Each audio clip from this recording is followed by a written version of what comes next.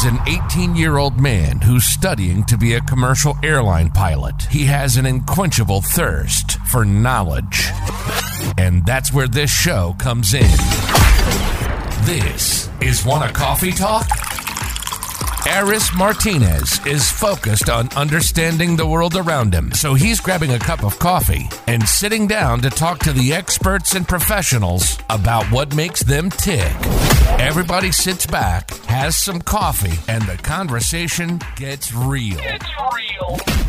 This is Wanna Coffee Talk, and this is your host, Aris Martinez.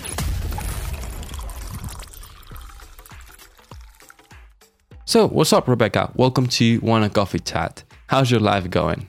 Thanks. My life is good. Summer's ending here, but feeling excited about what's ahead. Same here. About to start school, and actually just passed my driving test today. So that was a huge success for me. So yeah, that was pretty interesting and fun. Yeah, thank you.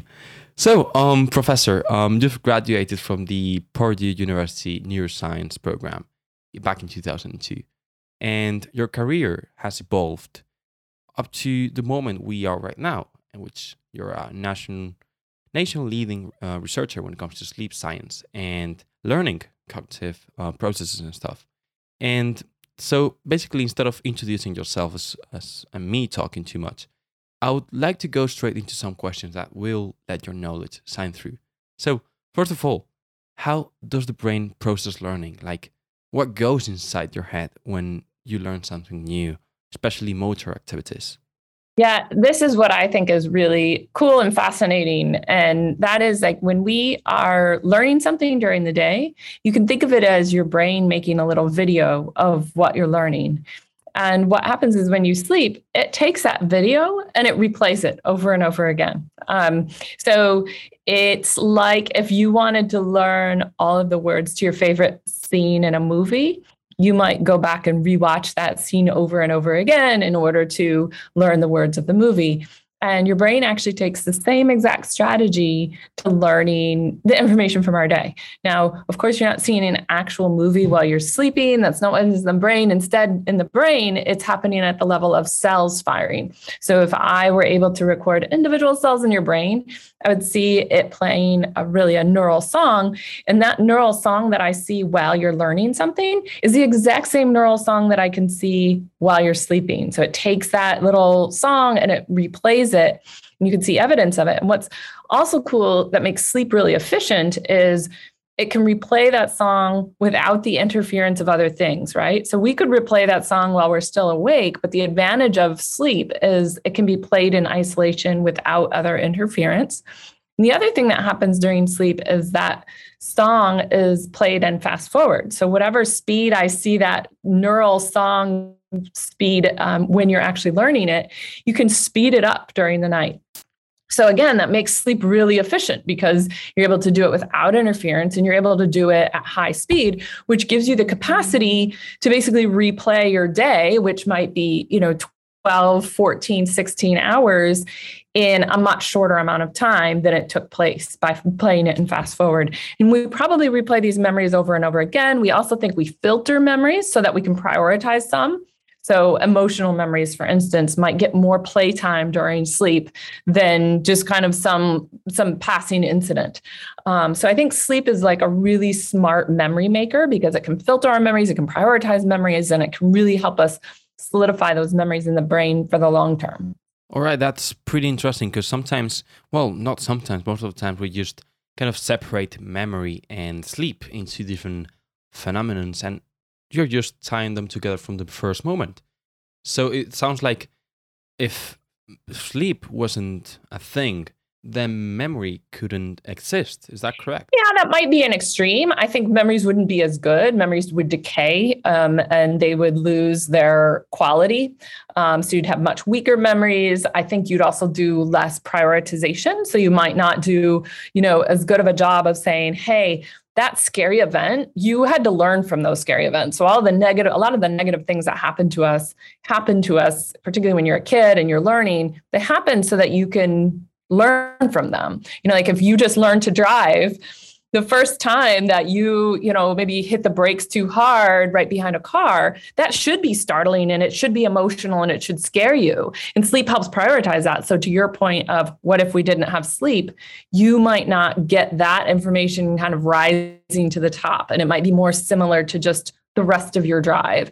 And so sleep kind of helps prioritize that. And without sleep, we might have some memories, but they would be weaker and we wouldn't have maybe that salience and the important memories not rising to the top like we really need. Got it. So one of my questions was also if we can actually control memory, but it seems like sleep controls memory for us, right? When it comes to the prioritization, because sometimes I just feel like, well, I might want to remember this important fact from my test, but then it suddenly just goes out of my memory. And then maybe I just run into someone at the street and I suddenly remember his name or something, which is like, why the heck do I remember this, but I don't recall that important fact in the test?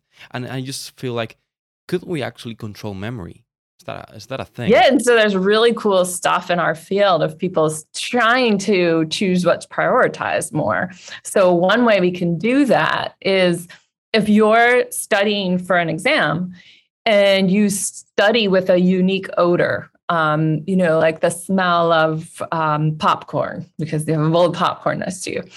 And then while you're sleeping, if you're able to, have somebody come in and put a bowl of popcorn next to you in the middle of the night, what that will do is you can passively smell things while you're sleeping. And so then your brain's going to say, what else do I know about popcorn? It's smelling while you're sleeping, and it can say, what do I associate with popcorn? Well, I associate that physics that you were studying for. And so now that's a way to trigger your brain to not just process anything from your day, but to specifically focus in on those memories that were associated with popcorn, like let's say physics. So that's a way that people are trying to manipulate specifically what is it that your brain works on, not just any of the memories, but let's focus in on these memories that were associated with maybe a smell. People have also tried to use tones. So there are different ways that we can kind of trigger the brain to do this process, but do it with a specific memory in mind. So it's a really interesting way to get at your point of, there's a lot of things going on in my day, but I want to choose what's salient rather than just leaving that to the brain. And those are ways that you can do it. I mean, the other way is people have played with adding a little bit of emotion to it. So if you stick your hand in an ice bath, I can tell you that whatever you're studying for is going to be slightly more memorable than it was otherwise. So there are various ways you can kind of trick your brain a little bit. And we're still learning about that, but it seems promising. Definitely. And what about the future? Because just when it comes to this memory prioritization and stuff, it just suddenly comes up Elon Musk and Neuralink and how this chip that supposedly in the future we will be able to kind of record and say, well, this memory is kind of cool. I might want to replay it in real time. And maybe just, playing with memory, but with an external tip, which is what Elon Musk wants to do. So I just want to know your thoughts about Elon Musk and Neuralink and maybe what about the future? Yeah, I mean, I think there's some really cool ideas there as to what we could potentially do. And we're really focused on how can we, selectively enhance memories in ways that I was just talking about. I think there's some other ways that we could go in and perhaps trigger individual memories as well. What we haven't talked about, though, is there's also this really important kind of side effect, but maybe the priority for other people is selectively forgetting things. And what that could be is like, if you take somebody who's experienced something traumatic, now that's where I think you've got something important to really focus on too, is not just how can we make the smart person smarter, but can we instead be thinking about too, how can we help those people who have really been struggling or traumatized by something they witnessed or experienced.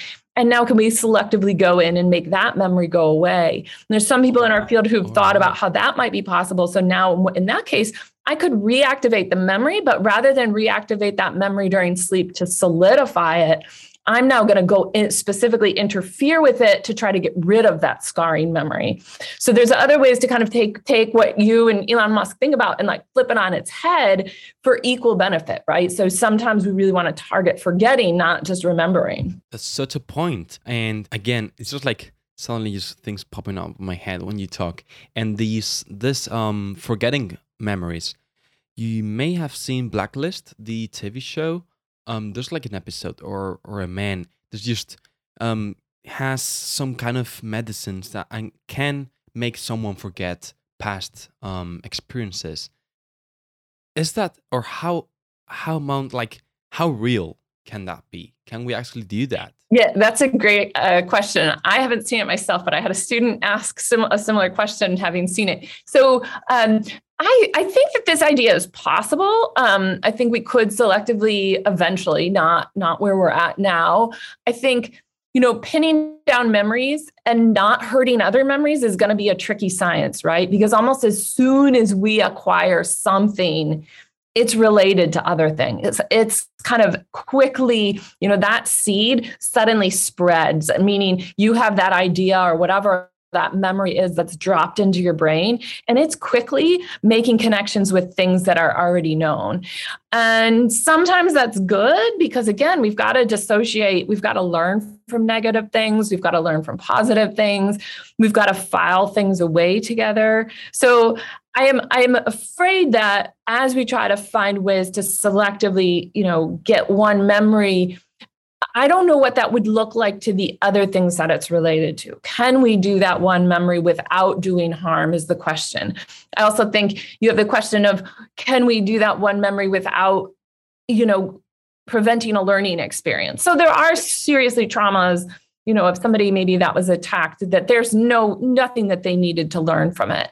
But there are other negative things like severe car accidents, maybe, or, maybe weather events that we could think of, that maybe there's some pieces that we need to learn from. And so I think there's not just those scientific questions that are ahead, but some ethical questions ahead of where's going to be the line of this is a good memory that if we take it out, that's really, the best thing, versus were there things to be learned from it, and, just even building social networks. So after something terrible happens to you from an individual, you build your social networks having learned from a person who to trust, who not to trust. And so those are the kind of ethical questions that I think you start touching on as you hit memory science and you take it into that future thinking. Are they solvable? Absolutely. But is there going to be kind of some tough questions ahead as you go there? Yeah, I think so. But that's a lot of really cool science to be done before we get to that point. It sounds so paradoxical in a way, because we're trying to learn about what makes us learn. Like we're learning about the brain learns in itself. It's like as if we were taking control of a part of our body and then trying to learn more about it. It's not learning about how a mouse works, or it's like it's our own body and our own brain. Just mind-blowing for me. Exactly. And then with your mouse example, the best thing you can do is just turn your mouse upside down and now try to learn a brand new mapping between that computer mouse and your computer screen. And you get a sense for like, oh, that is this complex mapping that you've learned. And probably the first time you did it, particularly with the mapping we're used to, it seems kind of straightforward. And we don't really think much of that as a learning process. But now go try to tell somebody the steps it takes to ride a bike or to tie your shoes. And as soon as you try to put steps on that or break it down into rules and steps, and then you watch maybe a small child try to interpret what you're saying, you're like, oh, that it blows your mind because here's something that you do every day. You tie your shoes, you use the computer mouse, you ride a bike. And those things, as soon as we think of them in steps that we're trying to get somebody else to acquire, suddenly they're not so simple. And in fact, the more you think about it yourself, the more likely you're even going to make a mistake of something that you do all the time. True. Because you're doing it at such a low level that as soon as cognitive control takes over, it's going to get in the way of what's really this automatic process. So that's a really cool thing about learning. And it's partly because in the brain, that memory is no longer kind of using these kind of basic memory areas, like when you first learn to tie your shoes and you're maybe saying rules or steps aloud, you're now using lower level brain areas that doesn't like that kind of high level control. And in fact, that high level control can get in the way. So when these things happen, it's like this real world evidence of, oh, different parts of my brain have now taken over shoe tying or bike riding. And it's no longer in those kind of high level explicit areas. It's in these really kind of low level motor areas. And I think that's really cool because like that means that just your average Joe can actually tap into what part of my brain is at work now. And you can tell by how hard it is to kind of make rules and statements and, can declarative thoughts get in the way of it? That would be a way to say it's moved to a different part of the brain. So that's an experience that everybody has that can kind of tap into how the brain is controlling your memory and your learning. Definitely. Because just with the riding the bike and stuff, just reminds me of my previous driving class, like 2 days ago. It's like, I'm just driving. Please don't talk to me. I can't answer anything. I'm just focused on driving. But then you see an experienced driver and he just like can do multiple things at once. And then when it comes to my mind is, what about muscular memory? Does that exist? Because at the end of the day, is our muscles, or do our muscles have memory? Or is our brain just making things really, really automatic? Yeah, that's a great question. People do throw around this term muscle memory. I think as a neuroscientist that term means nothing to me, because our muscles don't have memory. There's nothing held kind of in the cell per se that we think, at least that we know of so far, that can hold any memory. So instead, I think it's when something's under that implicit control, that is what we call muscle memory. So it's in this implicit lower brain level control. And those areas of the brain have now taken over to make it more automatic. But the memory itself is still stored up here. It's just where it's stored up here and how can it be interfered with. And so that's what I think of when people use that term muscle memory. It's not a memory in the muscle per se. It's just more that kind of those muscle activation patterns can be held at a lower level. All right. And does that tie in with the subconscious mind, maybe? Because, someone's calling me, sorry. Does that tie in with the subconscious mind? Because I've read a book about the subconscious mind and how vital and, kind of important can it be to your daily life. And just goes on with sleep again. So are we overlooking the potential that the subconscious mind has? Oh, this is a great question because there's so much to it. So, even that term subconscious is used a little lightly, and I think can take on a few different meanings. So in the case of like riding a bike, you're basically like doing this high level motor controlled balance on a bike. And you're like, I can ride a bike at 20 miles per hour down a hill. And, that's kind of scary to think of. And I'm in traffic and I can go between cars. And basically, the more I think about it, the more dangerous that becomes. So that's kind of scary, right? But we do have this level of consciousness that's controlling it, but it's just at a totally, subconscious level that works in a completely different area of the brain and doesn't like to be interfered with, right? And so sometimes we can use that word subconscious there, because if it was at my conscious level, that's where I get kind of distracted and don't do as well. At the same time, sleep can be referred to as this either subconscious or unconscious process. And think of how much the brain is doing. We used to think of sleep as just being this time of complete inactivity. I laid down, no muscles are moving, and just zero. We kind of think of it as nothing is happening. But if I instead put you in a brain scanner, and so I could call you completely unconscious, right? But I could put you in a brain scanner and see like, not just, there's activity in the brain, and the activity in the brain is in like really interesting areas. It's not just controlling your breathing and, it's not just the respiratory areas.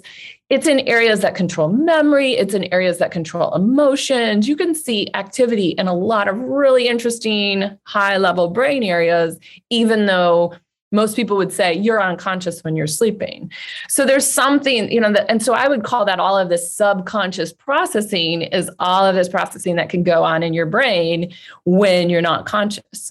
And so that's just, a little bit in terms of the terms we use for it are a little bit mixed, but it's certainly a different state of consciousness that you're in when you're sleeping than when you're awake. And then the other thing that's really cool is that we like to think of all of wake as a singular thing and all of sleep as a singular thing. You're either in that state or you're that state. Well, let's blow that out of the water and say we now know that within sleep, there's multiple states of consciousness. There's non-REM sleep where I've got these really high level areas going. There's REM sleep where I might see some emotional areas going. And so you've got multiple states of consciousness there within sleep. And then within wake, you can have different states. So we know that kind of these periods of an inattentiveness or mind wandering, can have areas of the brain that are really in kind of low level alpha. You can even see a little spot in my brain that looks like it's asleep while I'm awake. So that now we can think of the brain as not a one thing or the other, but it can be in multiple states at once. So the original way we looked at this was like in dolphins, that we knew that a dolphin could have a whole hemisphere of its brain asleep, while the other whole hemisphere of the brain is awake. That's like complicated, that wait, this dolphin is both awake and asleep at the same time. We now know that like a version of that happens in humans. So a human's whole brain could look like it's awake, but if I had enough electrodes on you and you're kind of in that state of mind wandering or, zoning out, we sometimes use that term, that might be the conscious state you're in, but there's like a local patch of sleep in your brain. So that means there's these multiple states of consciousness, and it really gets at how we're defining that gets blown out of the water, because like I like to use electrodes and measure the brain to be able to say it's an either or, but now we know that it can be multiple kind of states at once. And so then we might just define it by your behavioral state being conscious or unconscious. So that really just kind of throws all of these semantics into it, right? Of how we define things. We might be at a place where we need to redefine things in order to even answer these questions. God, yeah. I was also, I guess you're talking about the different brain waves and the alpha, theta, etc. And just a fun fact, I was about to buy like some sort of commercial brain wave reader, because that sounded like so interesting, being able to see or to do different activities and see, oh, this type of waves are the ones that are predominating my brain right now. And that just sounded like so cool, but it was a bit expensive. And my mother was like, no, Sean, like, you're not gonna buy this. I was like, why, Mom? This sounds really cool. But no, I'm with you that it sounds really cool. I mean, to defend your mother, you could, like if you had access to all of these EEG things, you might learn a little bit about your brainwaves, but it might not necessarily mean you're able to control it. And, in some ways, I would say you're probably going to be able, over the counter, you can buy a device that might have a couple spots of electrodes. But I'm now telling you those spots might be one thing, but what about the whole rest of the brain, right? And now we can think of it as like, oh, you're only going to have 2 spots of information.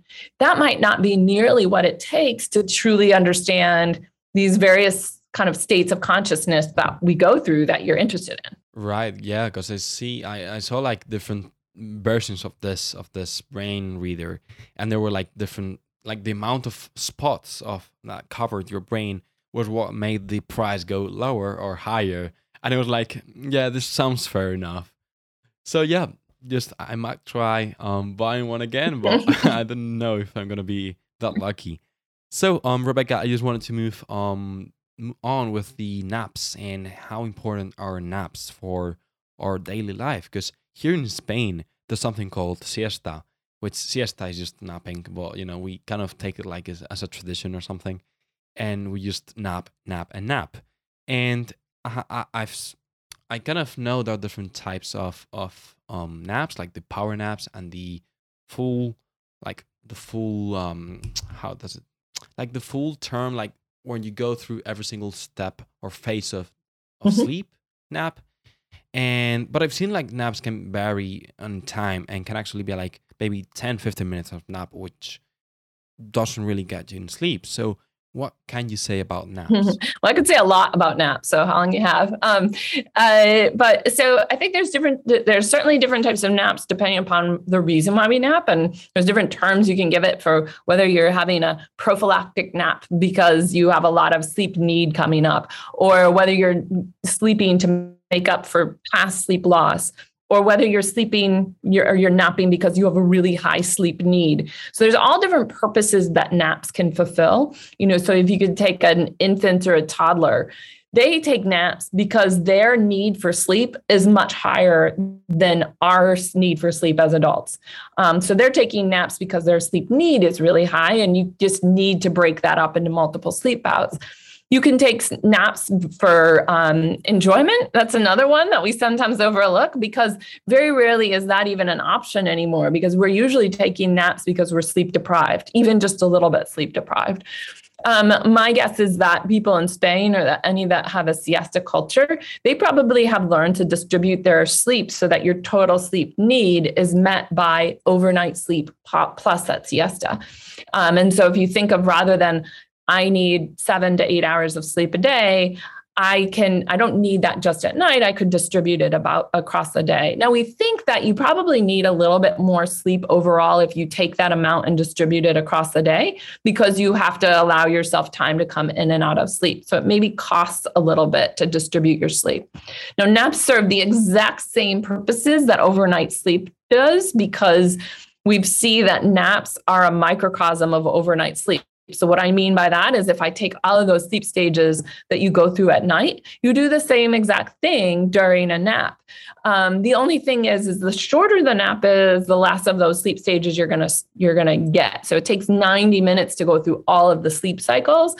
And, I think the benefit of overnight sleep is you go through one sleep cycle, and then that's going to change the composition of the next sleep cycle. So if I go through a sleep cycle, it's going to now maybe shift what's important to process as I keep sleeping throughout the night. So then maybe emotional memories might start rising to the top throughout the night.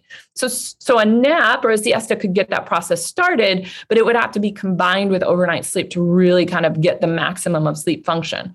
But the nice thing is that a nap can kind of temporarily preserve memories. So it can help you, if I learn something in the morning, everything I do throughout the day is going to cause interference with that morning memory. But if I take a nap, it's going to kind of temporarily put it in a little box and keep things from interfering with that memory. So theoretically, things learned in the morning are going to be better remembered if you took a siesta than if you learned it in the morning, skipped the siesta, and then, just relied on overnight sleep. So there's a lot of things that, naps can do. Every time we talk about, emotional processing and motor memory processing that overnight sleep does, naps can do that too, particularly if it's long enough. Now, the power nap is so short, it's probably not going to give you all of those benefits. It's probably mostly kind of giving you that sense of refreshed, increasing attentiveness. And some of those functions are coming about just merely by making you less sleepy. So it's not that it's maybe causing some direct benefit to a memory or emotion. It's just taking away that feeling of sleepiness that causes inattentiveness that, makes it hard to learn new things in the afternoon. All right, because that sense of sleepiness, from what I know, correct me if I'm wrong, comes from the adenosine just building up in the brain. Is that correct? Yeah, exactly. Mm-hmm. All right, so that the levels of adenosine are just wiped out of the brain whenever you sleep, and what makes you kind of refreshed on that morning. So from my way of understanding it, if I don't sleep enough time during night sleep, then I just haven't got rid of all the adenosine that is left in my brain. So that just starts building up with the following day. And that's what sleep debt is. I think that's a great way to put it. Now, we have a few different ways we talk about where that kind of sleep pressure or sleep debt feeling comes from. So the other one we talk about is this accumulation of sleep pressure that we can measure as slow wave activity across the cortex, and how these directly relate with the adenosine hypothesis. I'm not sure that we can have totally disentangled. So it could be that there's two processes. It could be that those things are totally aligned. But now you have, accumulated sleep pressure. A nap might let go of some of that. Probably not all of it. It depends upon how much sleep debt you had. And then that does give you a little boost that, if you took a nap, you're able to stay up a little bit later at night because you have less sleep pressure at the end of the day than if you had gone a day without a nap. So the main thing is that you kind of have that balance of it's, and that whole sleep pressure piece is there's a two-process model of sleep. So there's two things that make you sleep when you do. One is your circadian clock, that 24-hour clock that says, fall asleep at 1 a.m. every night. But the other one is that homeostatic sleep pressure, which is like a thermostat, right? The longer it's been since you've slept, the more you have need for sleep. And so that's that thermostat that we're talking about with the sleep pressure, that we don't have full understanding of the mechanism that underlies it. Probably we know adenosine plays a role, how it might interact with some of these brain areas that also so there's also evidence that some of the at the level of the synapses, there's this increase in synaptic weighting. And so there's like this pressure to sleep that might be built up that's directly related to learning as well. So there's a couple theories in the field that aren't totally disentangled, that at the end of the day, probably all relate to each other. And we just don't exactly know how yet. But it's a cool question, because most people, if you say, what makes you sleep when you do, they're like, oh, I might know something about the circadian clock. I have this 24-hour clock in my head that makes me fall asleep at the end of the night. But there's this other thing that means that, if you took a nap in the afternoon, your circadian clock might not be set right. It might be that can actually be pushed back a little bit more. Or if you skip the night completely because you stayed up studying for an exam, now you're going to have a ton of sleep pressure, so much so that you might need to fall asleep in the middle of the day.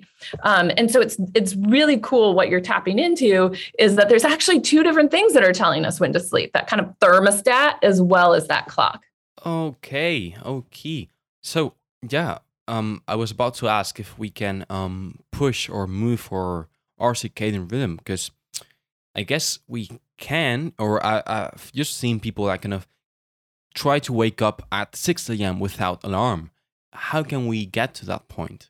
This is so good, because it's such a practical question, right? Like, we all would like to be able to tell our bodies when to be awake and when to not be awake. And it's particularly tricky for like an adolescent or a young adult whose clock might be set later than what society wants us to be at school or, in class. So melatonin is one way. So you could kind of push and pull is the idea. So the push comes from, the pull comes from, I can get myself to fall asleep earlier by maybe taking melatonin. So one thing to do is if I'm falling asleep later than I want to, then I could get myself to fall asleep a little earlier by taking melatonin. So if the goal is to fall asleep earlier, so to help me wake up earlier, then you take melatonin to get your bedtime to be early. The idea is you can probably shift your kind of biologically determined bedtime, though, only probably by an hour. We would like to shift it sometimes more than that, but probably it's going to be pretty hard to shift it beyond an hour. And then that other side of things, the wake up, to help you wake up and shift your clock from that end, is you can do that by using bright light. So when you wake up, turning on bright light right away, exposing yourself to sunlight as much as possible. Some people even get an actual bright light therapy box, and while you're eating breakfast, have this bright light shining at you. That's a way to increase your alerting signal. So melatonin helps you decrease your alerting signal and helps you fall asleep. The light helps you increase your alerting signal and helps you wake up. And so using those two things on either side of your sleep bout is a way to kind of manipulate when your sleep bout occurs. Now, again, you could try to push and pull it a lot, but in the end, it's hard to do that beyond about 1 hour, 1 to maybe 2 hour range. Okay, and you've mentioned melatonin, and this, I'm just don't know what to think about melatonin, because there's like two ways or two main ways of thinking when it comes to melatonin. Some people, or I've just seen some neuroscientists think negatively about melatonin, like that it doesn't really have an effect, or that it's like just the body can get used to it and there are better alternatives. But then there's others who really praise melatonin and how it can actually do something. So I guess you are from those who believe that melatonin can actually do something, right? Yeah. So, I mean, I'll give you two answers to that. I mean, I think that it can work within reason. So I think some people, it depends upon what you're asking it to do. So melatonin is particularly good for recovering from jet lag, for instance. It can help you readjust to your schedule, tell it to when you're, try to adjust when you want to sleep. And melatonin, like I said, it can be useful to adjust your clock by an hour or so. But if you're trying to use it to shift your clock by a greater extent than that, then it's not going to work for you, right? And also, if you're not using it in combination with common sense, it's also not going to work, right? So you already have melatonin. It's called the vampire hormone because it likes to come out in the dark, right? So you can tap your own natural melatonin. In fact, if you go to class and they turn off the lights to show you some slides, you're going to tap into your own melatonin because the lights go off. It just got dark. So your melatonin starts trickling out. And what happens? You feel very sleepy. And in fact, you might fall asleep. So, melatonin works. It's just how much am I asking it to do? And when am I using it, again, with common sense? I literally on the market here in the US a few years back was melatonin in chocolate brownies. Okay, so let's think about that. We're going to give you kind of melatonin that's supposed to make you sleepy, but I'm combining it with caffeine. Of course, that's not going to work. Or if you take melatonin, but you're still, like in front of two computer screens or a TV's like flashing lights at you, it's not going to work, right? So there are certainly some limits on melatonin because, it has to be able to work in its biological way. It still needs dim light. So I think in some cases when, you hear of somebody's experience and it doesn't work for them, it could be like, well, what are you asking it to do for you? Is that even possible? It's not magic, right? And it's not like a hardcore sleeping pill. But at the same time, if you're trying to compare melatonin to some like to some prescription drug, the prescription drugs might work better, but they also have bigger side effects that melatonin doesn't have. So some of those prescription drugs are going to leave you so incredibly groggy in the morning, can actually like literally hurt the memory function of the brain during sleep. So that's going to be counterintuitive. So you've got to use it smartly. And any of these medications, whether it be over the counter or prescription medicines, they also need to be used the way they're meant to be. So they're supposed to be used to help you create a new sleep habit, right? They're supposed to be used to stabilize the sleep rhythm that you want to have. At some point, they're meant to go away because like melatonin, to your point, you could habituate a bit to melatonin, meaning its effects are going to kind of gradually not feel so meaningful to you. But you hopefully over a month or so have trained yourself to fall asleep when you want to, and you'll rely on that melatonin less. So I think there's a lot of misuse of melatonin and other sleep medications that when you hear of them not working, it's because people are trying to just pop the pill and have a magic pill like whenever they want it and trying to get away with not actually having good sleep hygiene.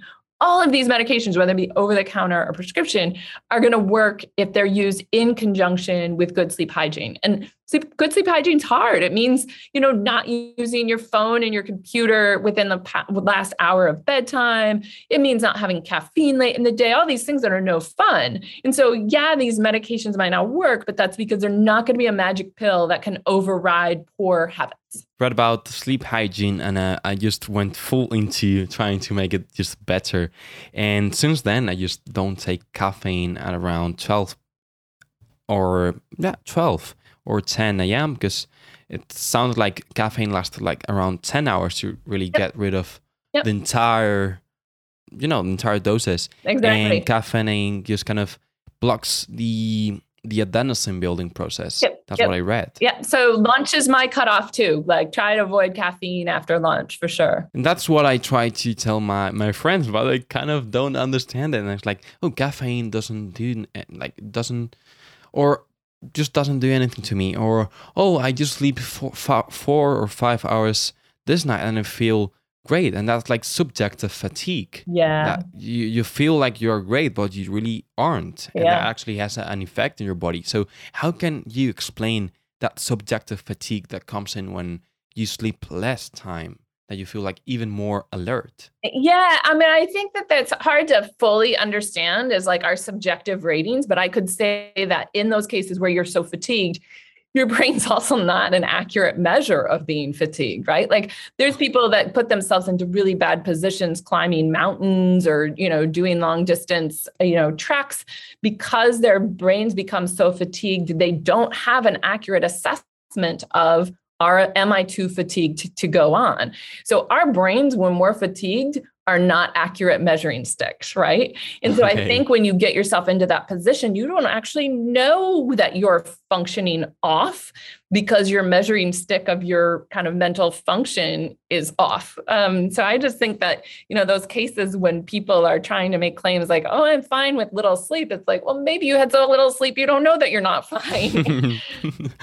Yeah, that makes sense. And I just read like there's just really few people that are able to live with less than 8 or 7 hours of sleep per night. And they seem to be fine. And it's like, dude, you gotta sleep because you have to. It's like, good for you. Yeah. And it just sounds really bad not to sleep. Yeah, I'll put a caveat on that is that I think the number, so 7 versus 8 versus 6, is really variable. And I think it varies across individuals, and I think it varies across age somewhat.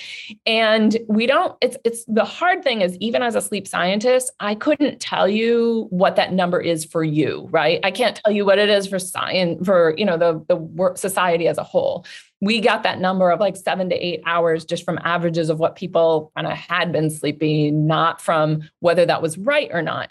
And we do know, like, one piece of data is that these things are genetically determined. So, if you look to your parents and they tend to be more on the short sleeping side, then more than likely you're okay with a little less sleep. If you look to your parents and they're on the long sleeping side, then you probably need a little more sleep.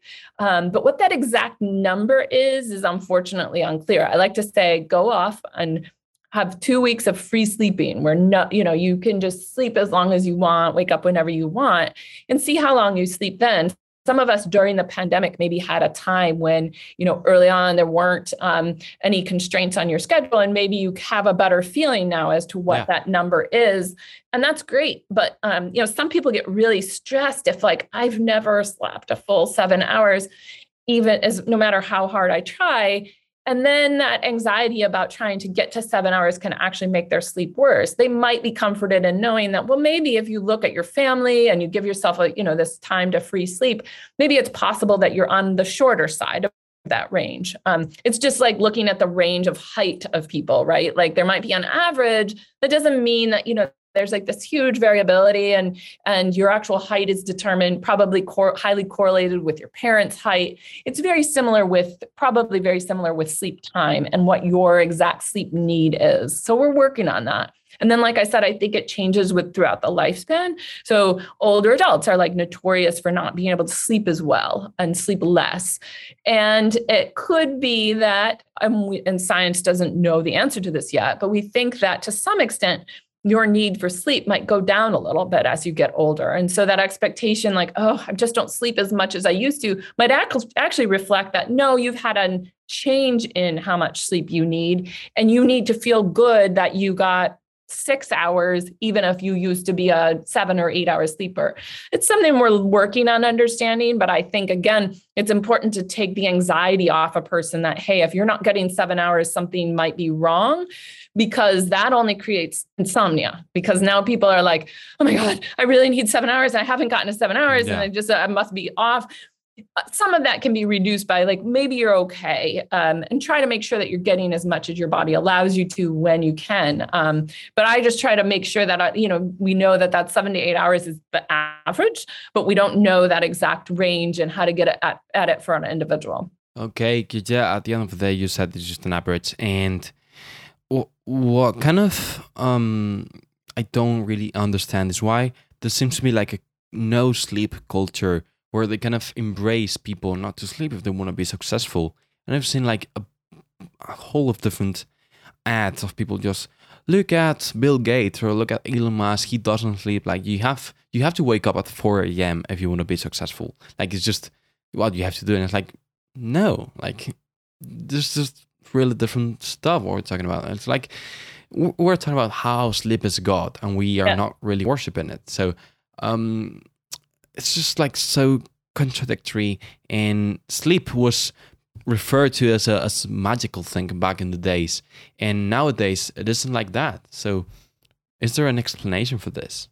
Yeah, Yeah, we're starting to see a glimmer of hope on that. I mean, one area where I'm starting to see a lot of responsiveness to how important sleep is in various forms of athletics. So in the US, the National Football League, for instance, has gone to hiring more sleep professionals, and the Baseball Association is likewise. I mean, you see a lot of professional sports leagues hiring sleep experts and giving sleep facilities and being more respectful of sleep time.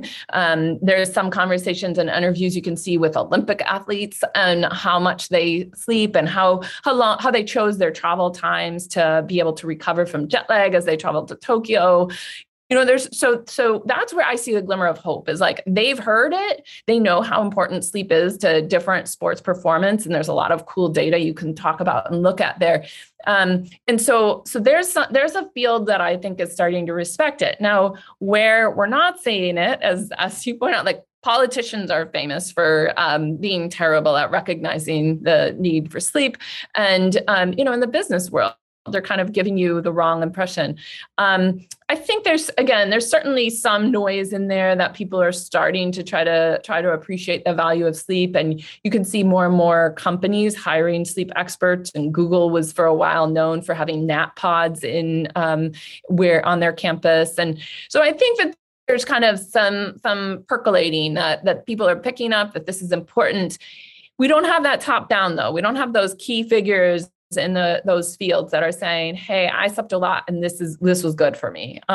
So I think we're kind of, we're seeing some recognition and some, acceptance and more talk on sleep in the field, but really kind of getting those things to strike home, I think is still part of the process. I think we're still getting there. But I think I see hope in it. I'm sure certainly there's some books on the market right now that are really popular because the everyday Joe is realizing how it's important and trying to defend their access to it. So we're getting there, but you're right that we're far from having kind of really accepted the need. And, the number of college students that brag about having pulled an all-nighter to study for an exam it's still pretty bad. It is, but it's good for me to hear that this kind of hope just in the future. Hopefully people start realizing how important sleep is. So let's see where we get at. And just as a final question, Rebecca, because we're running out of time, I just want to end this episode with a slight emphasis on memory impairments and maybe what happens in our memory or in our brain when we just suffer from those diseases that kind of are just amnesia or Alzheimer and that sort of diseases. What happens or what goes on inside our brain? Such a good question. So there's some of these diseases, particularly the neurodegenerative diseases like Alzheimer's disease and some other dementias that we now know are associated with poor sleep. Now, we don't understand that relationship just yet as to why poor sleep is seen in individuals with Alzheimer's. And it seems that poor sleep actually precedes the Alzheimer's, at least the detectable Alzheimer's disease. So it does seem that there's something going on with poor sleep and the eventual onset of Alzheimer's and other forms of dementia that has been really, an important part of the field. I mean, one thing that we know is sleep has a process of clearing out what we call just brain waste. So there's this neurotoxic waste that can accumulate in cells. And recent studies have shown how that can be cleared out with the cycling of cerebral spinal fluid that takes place during slow wave sleep. So that's super cool because that means when you're sleeping, early in the night is when you have your slow wave sleep. It's in about the first third of the night. You have this cerebral spinal fluid washing through your brain. And what it's doing when it washes through your brain is it's like having the cleaning staff come in and sweep up and take the trash out of your cells. So that then leaves better cells. So if you think of somebody that maybe at midlife was having poor sleep, you could think then that they then had a greater accumulation of neurotoxic waste, and then that can precipitate many other things, including, an eventual dementia onset. So that's our current thinking as to how that relationship between how you can have poor sleep and what that does in some of these memory disorders. There might be some memory disorders that are completely independent of sleep, but maybe sleep could at least support them to do as best as they can, given that you have a memory disorder. But it's a great question. And I hope people that are listening to this get excited about the field of sleep science, because there are such interesting and important questions like that we really, they're wide open. So particularly like people that are looking for a field to pursue, it's a really cool field to be part of, because you're answering these like cool questions that, I love that I could talk to anybody, in an elevator about what I do, and they're fascinated and it's fun. And there's so many things that we have yet to uncover. Indeed. And that's what I love about brain science and just about our brain. And just, I would love to continue talking with you about, diseases and memory and basically about the brain. But I think we can call it a day for today. And yeah, I'm just really glad that we as me and the person that hopefully will be listening to this episode had the chance to kind of go through this new knowledge, hopefully, and learn about sleep and really, really, really, really cool stuff. So I want to thank you, Rebecca, for this. You're welcome. Thanks for having me. Of course. So yeah, that's pretty much it. Is there anything you'd like to promote, say, or encourage to the audience? Well, I hope that the take-home message is obvious, and that is to sleep well and not sacrifice the sleep, right? So that's always kind of where, if you have a busy day, which we all do, what is the first thing that gets compromised? That's usually our sleep. And I hope that people know to prioritize your sleep more, and that it's maybe one of the most important parts of your day. And so protect that sleep time and don't let it be the first thing to give when you get really busy. Thank you. You've heard it, guys. So just maybe, what about sleeping? That might be a good option.